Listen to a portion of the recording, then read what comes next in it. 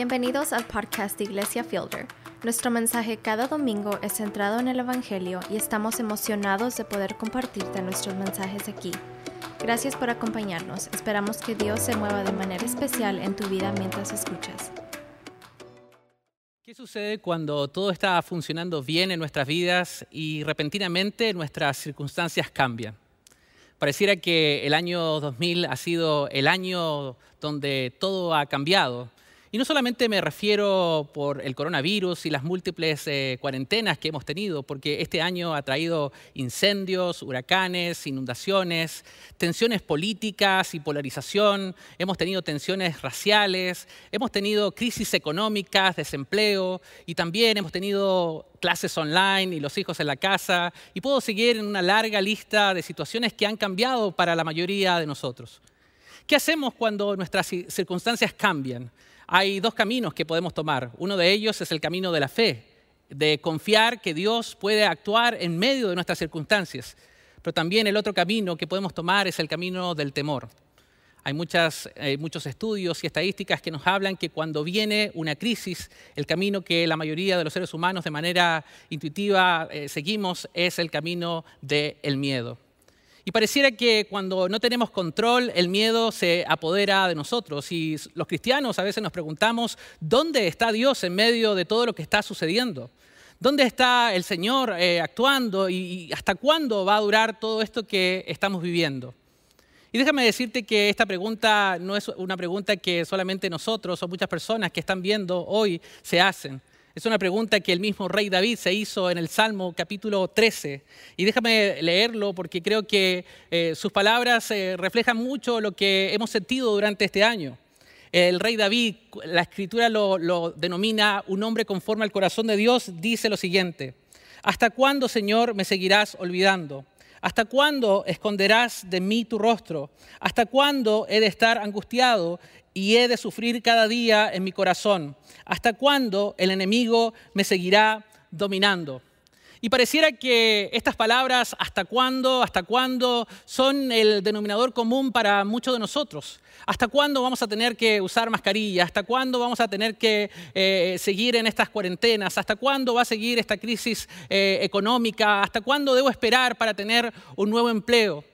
Y a veces cuando no tenemos las respuestas podemos confundirnos y nuestra fe obviamente se disipa. Hoy vamos a terminar una serie de mensajes titulado Viviendo el Sueño, donde en las últimas semanas hemos estado estudiando los últimos capítulos del libro de Génesis y hoy exactamente llegamos al capítulo 50, al último capítulo del libro de Génesis. Y en este capítulo vamos a ver el desenlace de la historia de José y de toda su familia y de cómo Dios ha estado trabajando a lo largo de todo este libro desde el comienzo para cumplir sus propósitos. Pero para entender lo que está pasando aquí en el capítulo 50 del libro de Génesis, necesitamos volver al comienzo.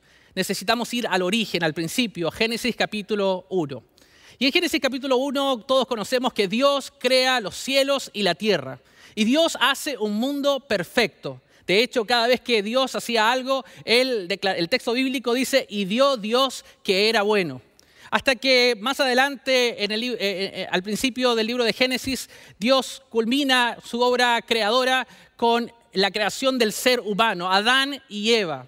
Y de hecho, una característica de que cuando Dios lo crea es que Dios lo hace a su imagen y a su semejanza. Y de hecho, Él dice que es bueno en gran manera. Hasta este punto de la historia, el mundo era perfecto. Existía una armonía en todo lo que Dios había creado.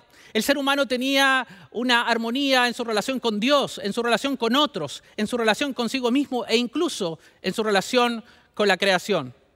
Hasta que viene el gran problema del ser humano que comienza a escuchar las mentiras que la serpiente o el enemigo le dice y ellos deciden actuar en desobediencia y van en contra de la autoridad de Dios. Y básicamente desde este punto de la historia comienza una curva descendente de pecado, de quebrantamiento y de muchas rupturas. De hecho, esa armonía que existía al comienzo en el mundo perfecto que Dios había creado ya no existía más. De hecho, cuando entra el pecado en la humanidad, se genera una ruptura entre la relación del ser humano y Dios. Antes Dios se paseaba en el Edén, pero ahora ellos cuando pecan se esconden. También se genera una ruptura en la relación del ser humano consigo mismo. Antes, en el origen, el ser humano no tenía pensamientos negativos o pensamientos autodestructivos, pero ahora se siente desnudo y por primera vez en la historia tiene miedo. También se genera una ruptura entre el ser humano y su relación con otros. Antes no existían los celos, la envidia, no existía nada que pudiera herir las relaciones interpersonales, pero llegamos acá y Dios le pregunta a Adán qué pasó y Adán dice, es la mujer que me diste y la mujer es la serpiente y comienza un declive de acusaciones y comienzan obviamente a romperse las relaciones. Y al mismo tiempo se genera una ruptura en la relación del ser humano con la creación, que Dios le había delegado administrarla y ahora el ser humano se aprovecha y abusa de ella. Y el pecado no solamente afecta a Adán y Eva, sino también a su familia. Y encontramos en los primeros capítulos del libro de Génesis el primer asesinato donde Caín mata a su hermano Abel. Y el pecado es una constante a lo largo de todo el libro de Génesis y no solamente ahí, sino que a lo largo de toda la Biblia. Y la humanidad se volvió tan malvada que incluso en un momento Dios decide destruirla con un diluvio y usa a Noé y a su familia para que eso se concrete. Pero los planes de Dios nunca se frustraron, sino que Él escoge a un hombre llamado Abraham. Y lo saca y le muestran, puedes contar las estrellas de los cielos, y le dice, yo te daré una familia, y de esa familia se va a generar una nación, y esta nación será una bendición para todas las naciones de la tierra. Lo paradójico de todo esto es que Abraham no podía tener hijos con su esposa Sara, pero Dios de una manera milagrosa le otorga un hijo cuando él ya era de avanzada edad y lo llaman Isaac. E Isaac luego tiene a otros hijos, entre ellos Jacob, el que hemos estado estudiando en las últimas semanas. Y Jacob también tiene muchas riquezas y él tiene a 12 hijos que son bastante traviesos. A lo largo del libro de Génesis vemos cómo Dios está trabajando para cumplir su propósito, pero también vemos cómo estas familias se farrearon la bendición de Dios, dándole la espalda a Dios y cometiendo pecado. Así llegamos a conocer al hijo favorito de Jacob, José. Él tiene un sueño y en este sueño ve que sus hermanos y también ve que su padre se postran y lo adoran. Obviamente sus hermanos no estaban muy contentos con esto y expresaron celos y lo pusieron dentro de una cisterna, de un hoyo, y después lo venden como esclavo a unos ismaelitas que iban camino a Egipto. José llega a la cárcel, pero desde la cárcel Dios utiliza todas estas circunstancias para ponerlo como primer ministro de todo Egipto. Y a través de su poder e influencia, él puede salvar a toda su familia y de hecho también a sus hermanos que estaban en medio. Dios, a lo largo de Génesis, cuando leemos las Escrituras, vemos que Dios utiliza lo bueno, lo malo y lo feo para cumplir con sus propósitos. Y Él lo seguirá haciendo. Y así llegamos al capítulo 50 del libro de Génesis. Y quiero invitarles a leer desde el versículo número 15 para que conozcamos qué sucede en estos últimos versículos.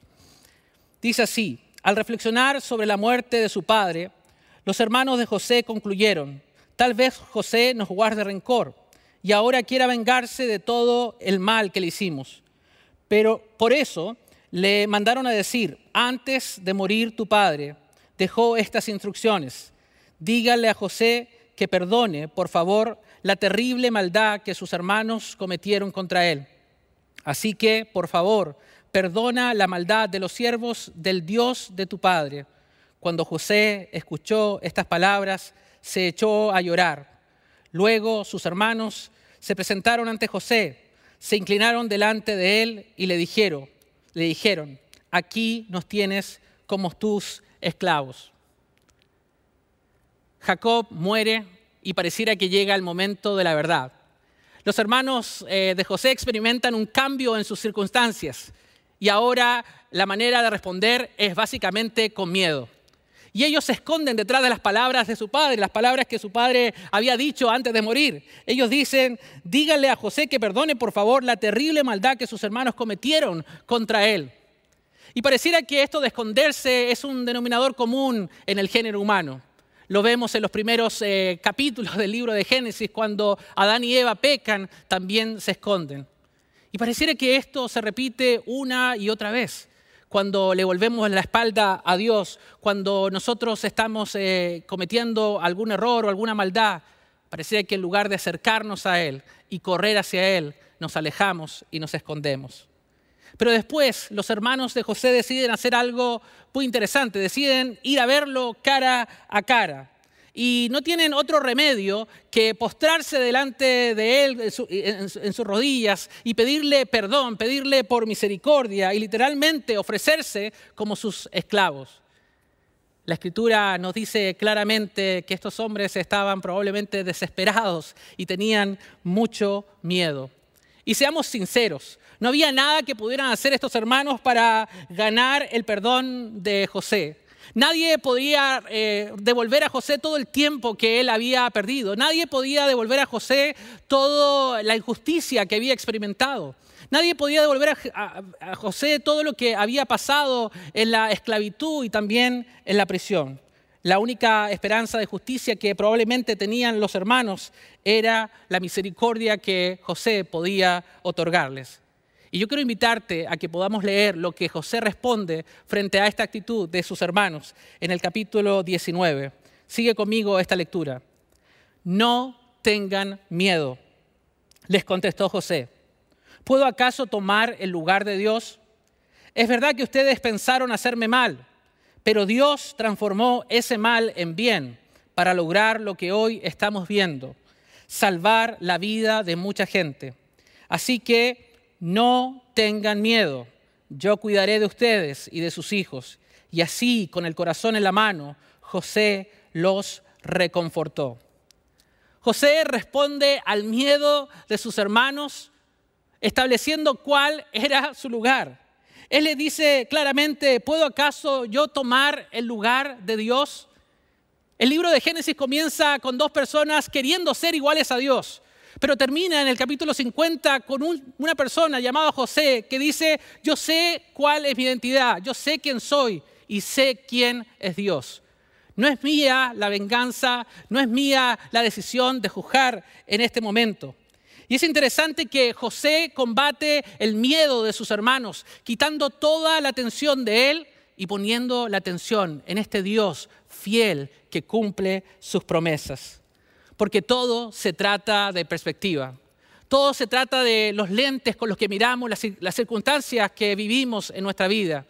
Los hermanos de José tenían los lentes del miedo, pero José tenía los lentes de la fe, de confiar que Dios podía actuar en medio incluso de circunstancias que son adversas. Todo tiene que ver con perspectiva. De hecho, me gusta mucho un refrán que dice, no le digas a Dios el tamaño de tu montaña, mejor dile a la montaña el tamaño de tu Dios. Yo no sé qué circunstancias o qué montañas has tenido que vivir en estos últimos meses o incluso en estas últimas semanas. Lo que estoy convencido es que Dios es un Dios todopoderoso que puede intervenir a favor de tu vida y de tu familia. De hecho, estoy convencido de que José pensaba lo mismo. José tenía confianza en su Dios. Él sabía que su Dios había sido fiel en el pasado y que podía seguir siendo fiel en el presente y no tenía ninguna duda que lo seguiría siendo en el futuro. Y cuando José desvía su atención de él y enfoca su mirada en Dios, algo sorprendente comienza a suceder. Lo que estos hermanos merecían, que eran ser castigados, José les da gracia. Él decide renunciar a su poder. Él les ofrece el perdón y les muestra esa gracia. Y esto es una sombra de lo que más adelante vemos en el Evangelio, en la vida de Jesucristo. José responde a sus hermanos aquí en el texto bíblico y les dice, lo que pensaste para mal. Esta frase, lo que pensaste para mal, en el hebreo, si se pudiera leer literal, es lo que ideaste para mal. Recordemos que lo que hicieron los hermanos de José no fue producto de un accidente. Génesis capítulo 37 nos dice claramente que esto fue premeditado, que ellos conspiraron para matarlo. Y aunque te parezca un poco raro, esto sigue sucediendo hoy en el mundo. Vivimos en un mundo que está lleno de oscuridad y donde pareciera que a veces el enemigo está ganando. De hecho, la Escritura es bastante clara con respecto a esto. Pablo escribe a la iglesia naciente en Éfeso en el capítulo 6 y les dice claramente que nuestra lucha no es contra personas, no es contra sangre ni carne, sino contra principados, contra potestades que deambulan en las regiones celestes. Y este enemigo ha estado conspirando con nosotros desde el Edén. Ha estado cada vez tratando de que viremos y volteemos nuestra atención de Dios hacia probablemente nuestras circunstancias o incluso a lo que nosotros podamos hacer. De hecho, no me sorprendería pensar que muchas veces Él ha intentado decirnos algunas mentiras en medio de las circunstancias que vivimos, diciéndonos que Dios no puede actuar o que Dios no tiene el control. Pero déjame decirte con toda seguridad, si estás viendo este mensaje, que lo que el enemigo ha planeado para mal, Dios lo puede transformar en un bien para ti y para tu familia. ¿Y cómo lo sabemos esto? Es lo que dice la Escritura. Porque Dios tomó el acto más malvado e injusto de la historia de la humanidad. La muerte de su único hijo, su hijo unigénito, que fue a la cruz del Calvario. Y cuando el enemigo pensó que estaba ganando, él no sabía que sus días estaban contados.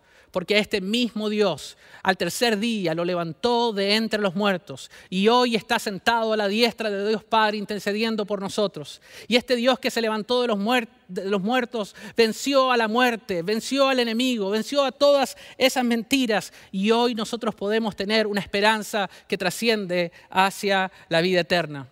Esa misma fe que tuvo José, que tuvo para ver las cosas de una perspectiva correcta, de mirar sus circunstancias desde la mirada de la fe, desde la mirada de la confianza. Por eso que José le dice a sus hermanos, es verdad que ustedes pensaron hacerme mal, pero Dios transformó el mal en bien para lograr lo que hoy estamos viendo, salvar la vida de mucha gente. Los hermanos de José merecían ciertamente el castigo. Sin embargo, José les ofrece gracia. Él reprime su ira, refrena su enojo y les ofrece perdón. Y aunque merecían mucho más que un castigo, José les da gracia. Porque gracia es dar a una persona lo que no se merece. Y es claramente lo que vemos aquí en las Escrituras. Y esta es una imagen asombrosa del Evangelio. Los hermanos de José merecían ser castigados. Y ellos sabían que su única esperanza era rendirse a los pies de su hermano. Y su hermano José les ofrece perdón, los restaura. Pero no solamente eso, sino que les ofrece protección, ayuda a ellos y a sus descendientes. Y déjame decirte algo más. Esto es exactamente lo que Dios ha hecho por ti y por mí. Todos nosotros merecíamos ser castigados. Todos nosotros merecíamos la condenación eterna. Pero Dios decidió amarnos y enviar a su Hijo Jesucristo para que viniera a nuestro mundo, se hiciera como uno de nosotros. Y a través de Él y de su muerte y resurrección pudiéramos tener una esperanza que trasciende a la vida eterna. Y si confiamos en Él, nosotros podemos tener esta seguridad que Dios nos puede perdonar. De hecho, uno de sus discípulos más cercanos, Juan, escribe en su primera carta en el capítulo 1, versículo 9, y él dice que si confesamos nuestros pecados, Él es fiel y Él es justo para perdonarnos y limpiarnos de toda maldad. Pero esta historia no termina aquí y yo quiero invitarle a que sigamos leyendo los últimos versículos del capítulo 50, desde el versículo 22. Lea conmigo. José y la familia de su padre permanecieron en Egipto. Alcanzó la edad de 110 años y llegó a ver nacer a los hijos de Efraín hasta la tercera generación. Además, cuando nacieron los hijos de Maquir, hijo de Manasés, él los recibió sobre sus rodillas. Tiempo después, José les dijo a sus hermanos, yo estoy a punto de morir, pero sin duda Dios vendrá a ayudarlos y los llevará de este país a la tierra que prometió a Abraham, Isaac y Jacob. Entonces José hizo que sus hijos le prestaran juramento. Les dijo, sin duda Dios vendrá a ayudarlos. Cuando esto ocurra, ustedes deberán llevarse de aquí mis huesos.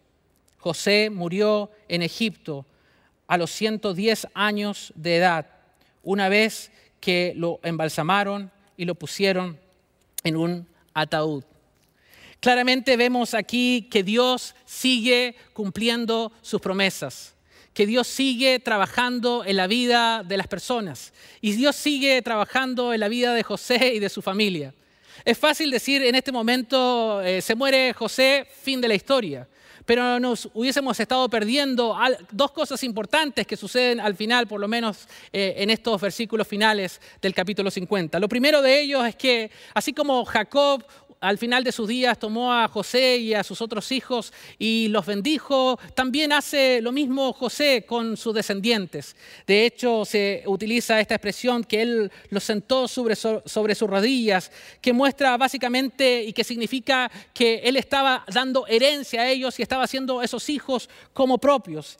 Y esto muestra el cumplimiento de Dios sobre la vida de José y sobre su familia. Que cuando hay hombres y mujeres que creen en Dios, esa bendición no solamente alcanza para ellos, sino también alcanza para sus hijos y los hijos de sus hijos. Y aquí habla incluso hasta la tercera generación que José tuvo acceso. Pero otra cosa interesante que vemos en estos últimos versículos es la solicitud que hace José. Él dice que quiere que lleven sus huesos a la tierra de Canaán. Y es interesante entender que José era un alto funcionario del gobierno de Egipto. Él tenía privilegios y de hecho cuando pensamos en Egipto, pensamos que Egipto proveyó para él seguridad y protección. Sin embargo, él sabía que Dios le había prometido a su padre, a su abuelo y a su bisabuelo que le daría una tierra que fluía leche y miel. Esta es la tierra de Canaán. Esta solicitud que hace José básicamente muestra que él tiene fe en la promesa que Dios le había dado.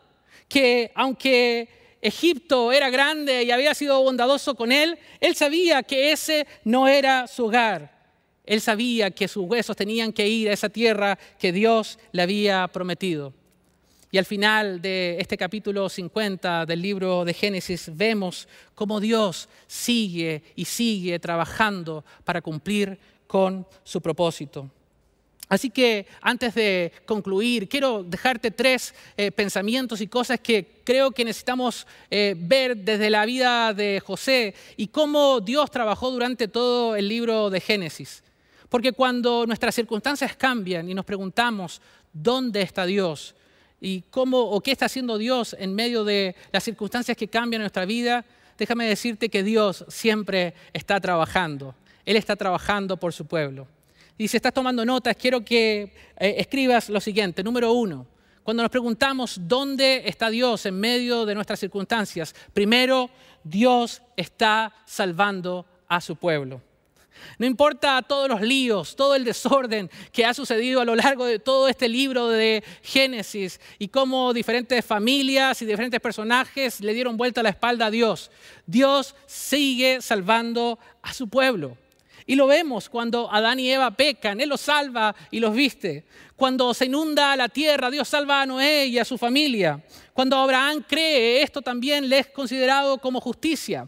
Cuando Abraham va a sacrificar a su hijo Isaac, Dios lo salva proveyendo el cordero para que lo sacrifique en lugar de su hijo. Cuando Jacob pelea con Dios, Dios lo libera y lo salva y le da una nueva identidad.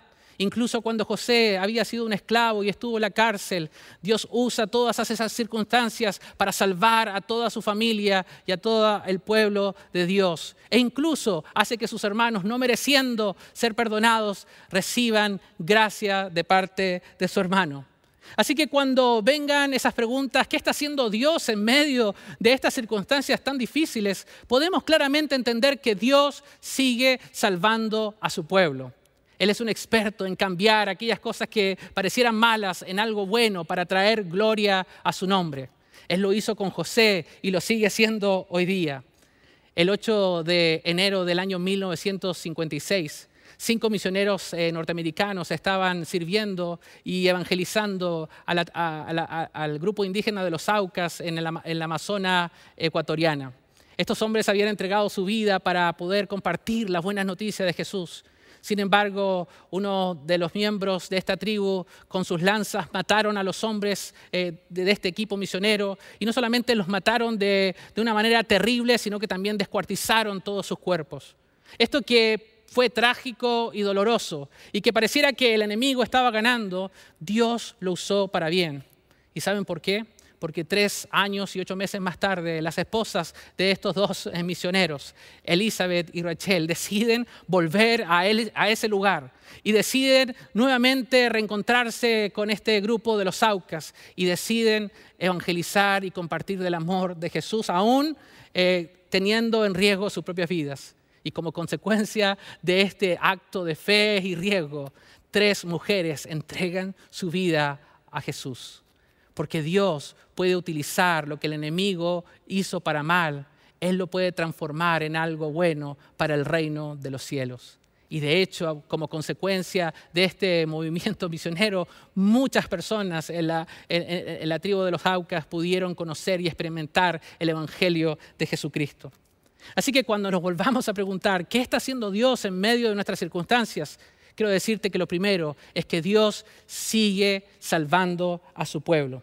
Y lo sigue haciendo incluso en este año tan conflictivo y de tantos cambios. De hecho, hace un mes pudimos bautizar a cerca de 70 personas que de manera pública declararon su fe en Jesucristo y que dijeron de manera constante que Él es el Señor de sus vidas. Dios sigue salvando a su pueblo. Dios está usando incluso las enfermedades, Dios está usando el desempleo, Dios está usando los problemas económicos, Dios está utilizando los quiebres relacionales, porque Él sigue salvando a su pueblo. Pero no solamente sigue haciendo esto, sino que también, número 2, Dios sigue formando a su pueblo. El versículo 20 del libro, del capítulo 50 del libro de Génesis, nos dice que José dice, pero Dios transformó ese mal en bien para lograr lo que hoy estamos viendo, salvar la vida de mucha gente.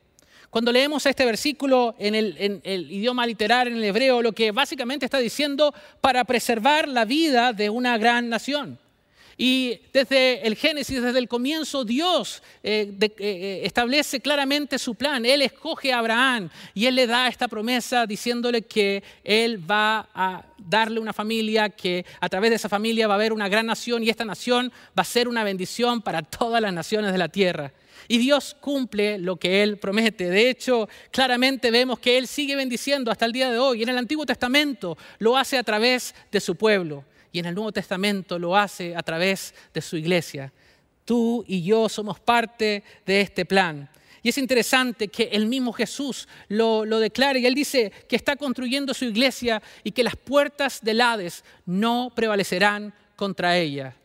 De hecho, otro de los discípulos de Jesús, Pedro, que estaba presente cuando Jesús dijo estas palabras, en su primera carta, en el capítulo 2, versículo 9, él dice, pero ustedes son linaje escogido, real sacerdocio, nación santa, pueblo adquirido por Dios, para que proclamen las maravillas de aquel que los llamó de las tinieblas a su luz admirable.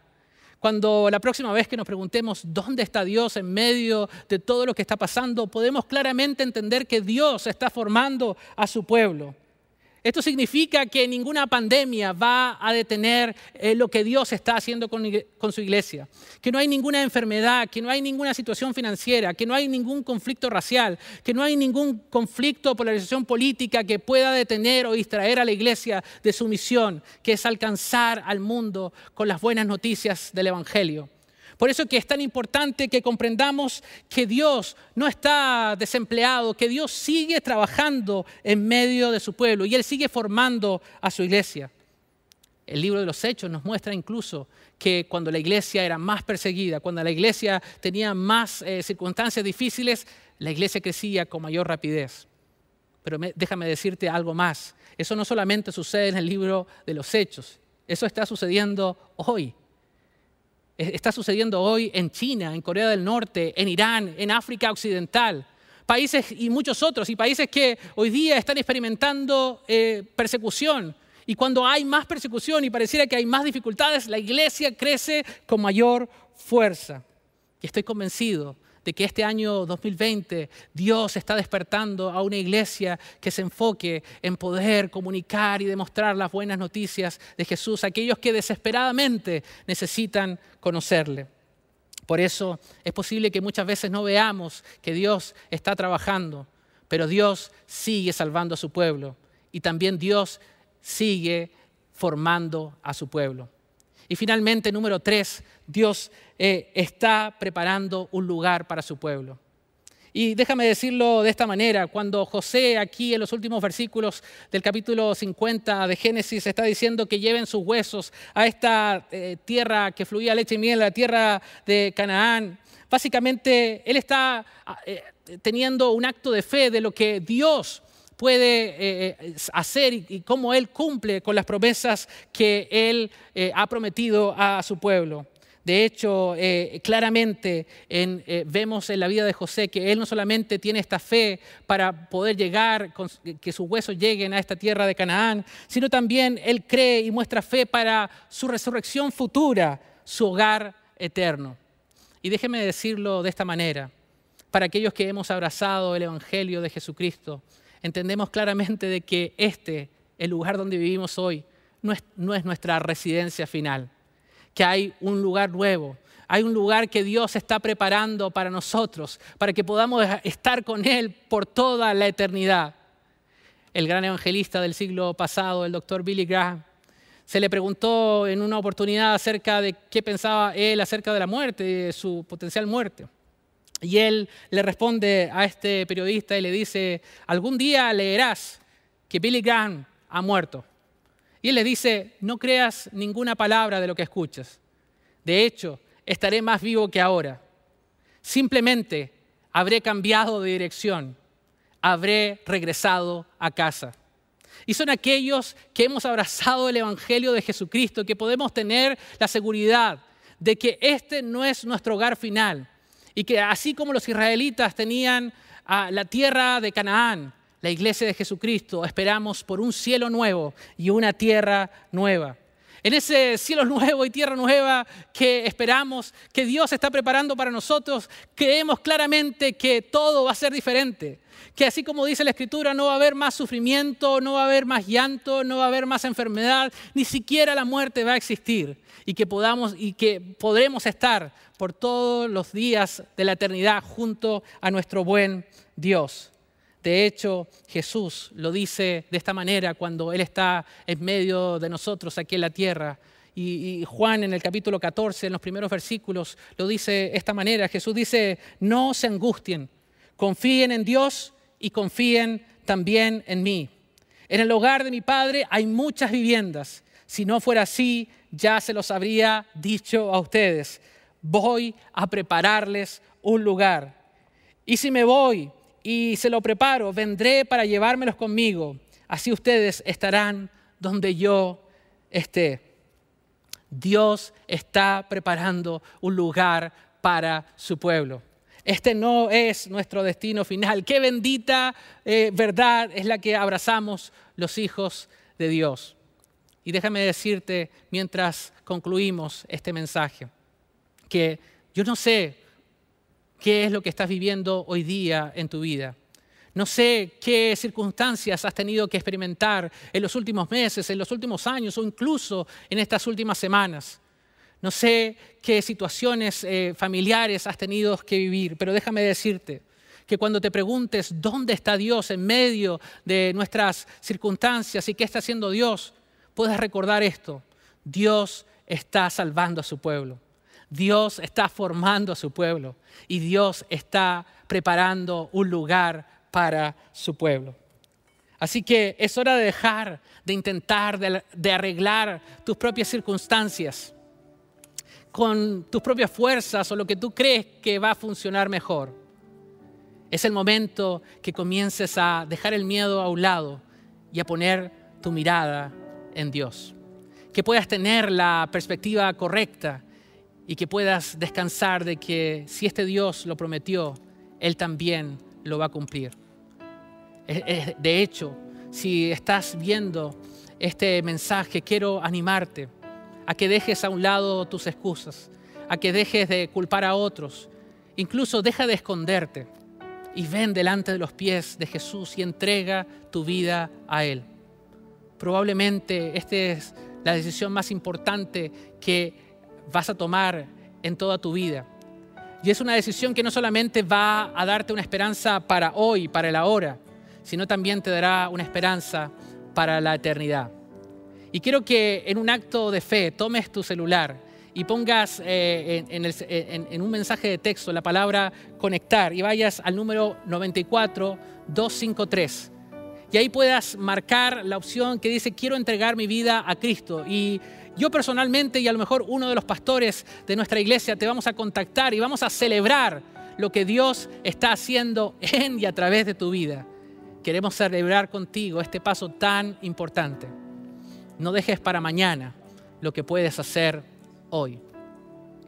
Pero para todos aquellos también que han abrazado la fe en Jesucristo, tampoco sé lo que has tenido que vivir estos últimos meses, pero estoy convencido de que lo que el enemigo ha planeado para mal, Dios lo puede transformar en bien. En bien para ti, en bien para tu familia. Y que tú puedas ver que las promesas de Dios son fieles y verdaderas y que Él cumple lo que Él dice. Que cuando vemos su palabra podemos claramente entender, como dice Pablo a la iglesia naciente ahí en Roma, que a los que aman a Dios todas las cosas le ayudan para bien. Y que podemos caminar en la seguridad de que Dios está en nosotros y trabajando a través de nosotros. En unos momentos cuando tomemos la Santa Cena, recuerda el gran sacrificio que Jesús hizo en la cruz. Y reflexiona que este episodio en la historia de la humanidad que pudo haberse tornado en algo terrible y pudo haber sido algo injusto, Dios transformó esto oscuro en algo que ha sido el regalo más hermoso que la humanidad haya podido obtener. Y quiero invitarte a que podamos cerrar este tiempo juntos y este tiempo del mensaje de la palabra de Dios cantando esta canción. Pero no solamente quiero que la cantes, quiero que hagas de esta canción tu oración. Quiero que puedas declarar con tus palabras y con tu boca que la victoria le pertenece a Dios, que Él peleará por nosotros. No importa las circunstancias que tú y yo estamos viviendo, Dios peleará por nosotros y que lo que el enemigo planeó para mal, Dios lo va a transformar en algo bueno. Y como José le dijo a sus hermanos, no temas. Hoy día quiero decirte desde el corazón de Dios, no temas. Porque lo que el enemigo planeó para mal, Dios lo ha transformado y lo transformará para bien. Así que quiero que donde quiera que estés, en tu hogar o donde estés viendo este video, te pongas de pie y en un acto de fe declara esta canción como tu próxima oración. Cantemos juntos al Señor.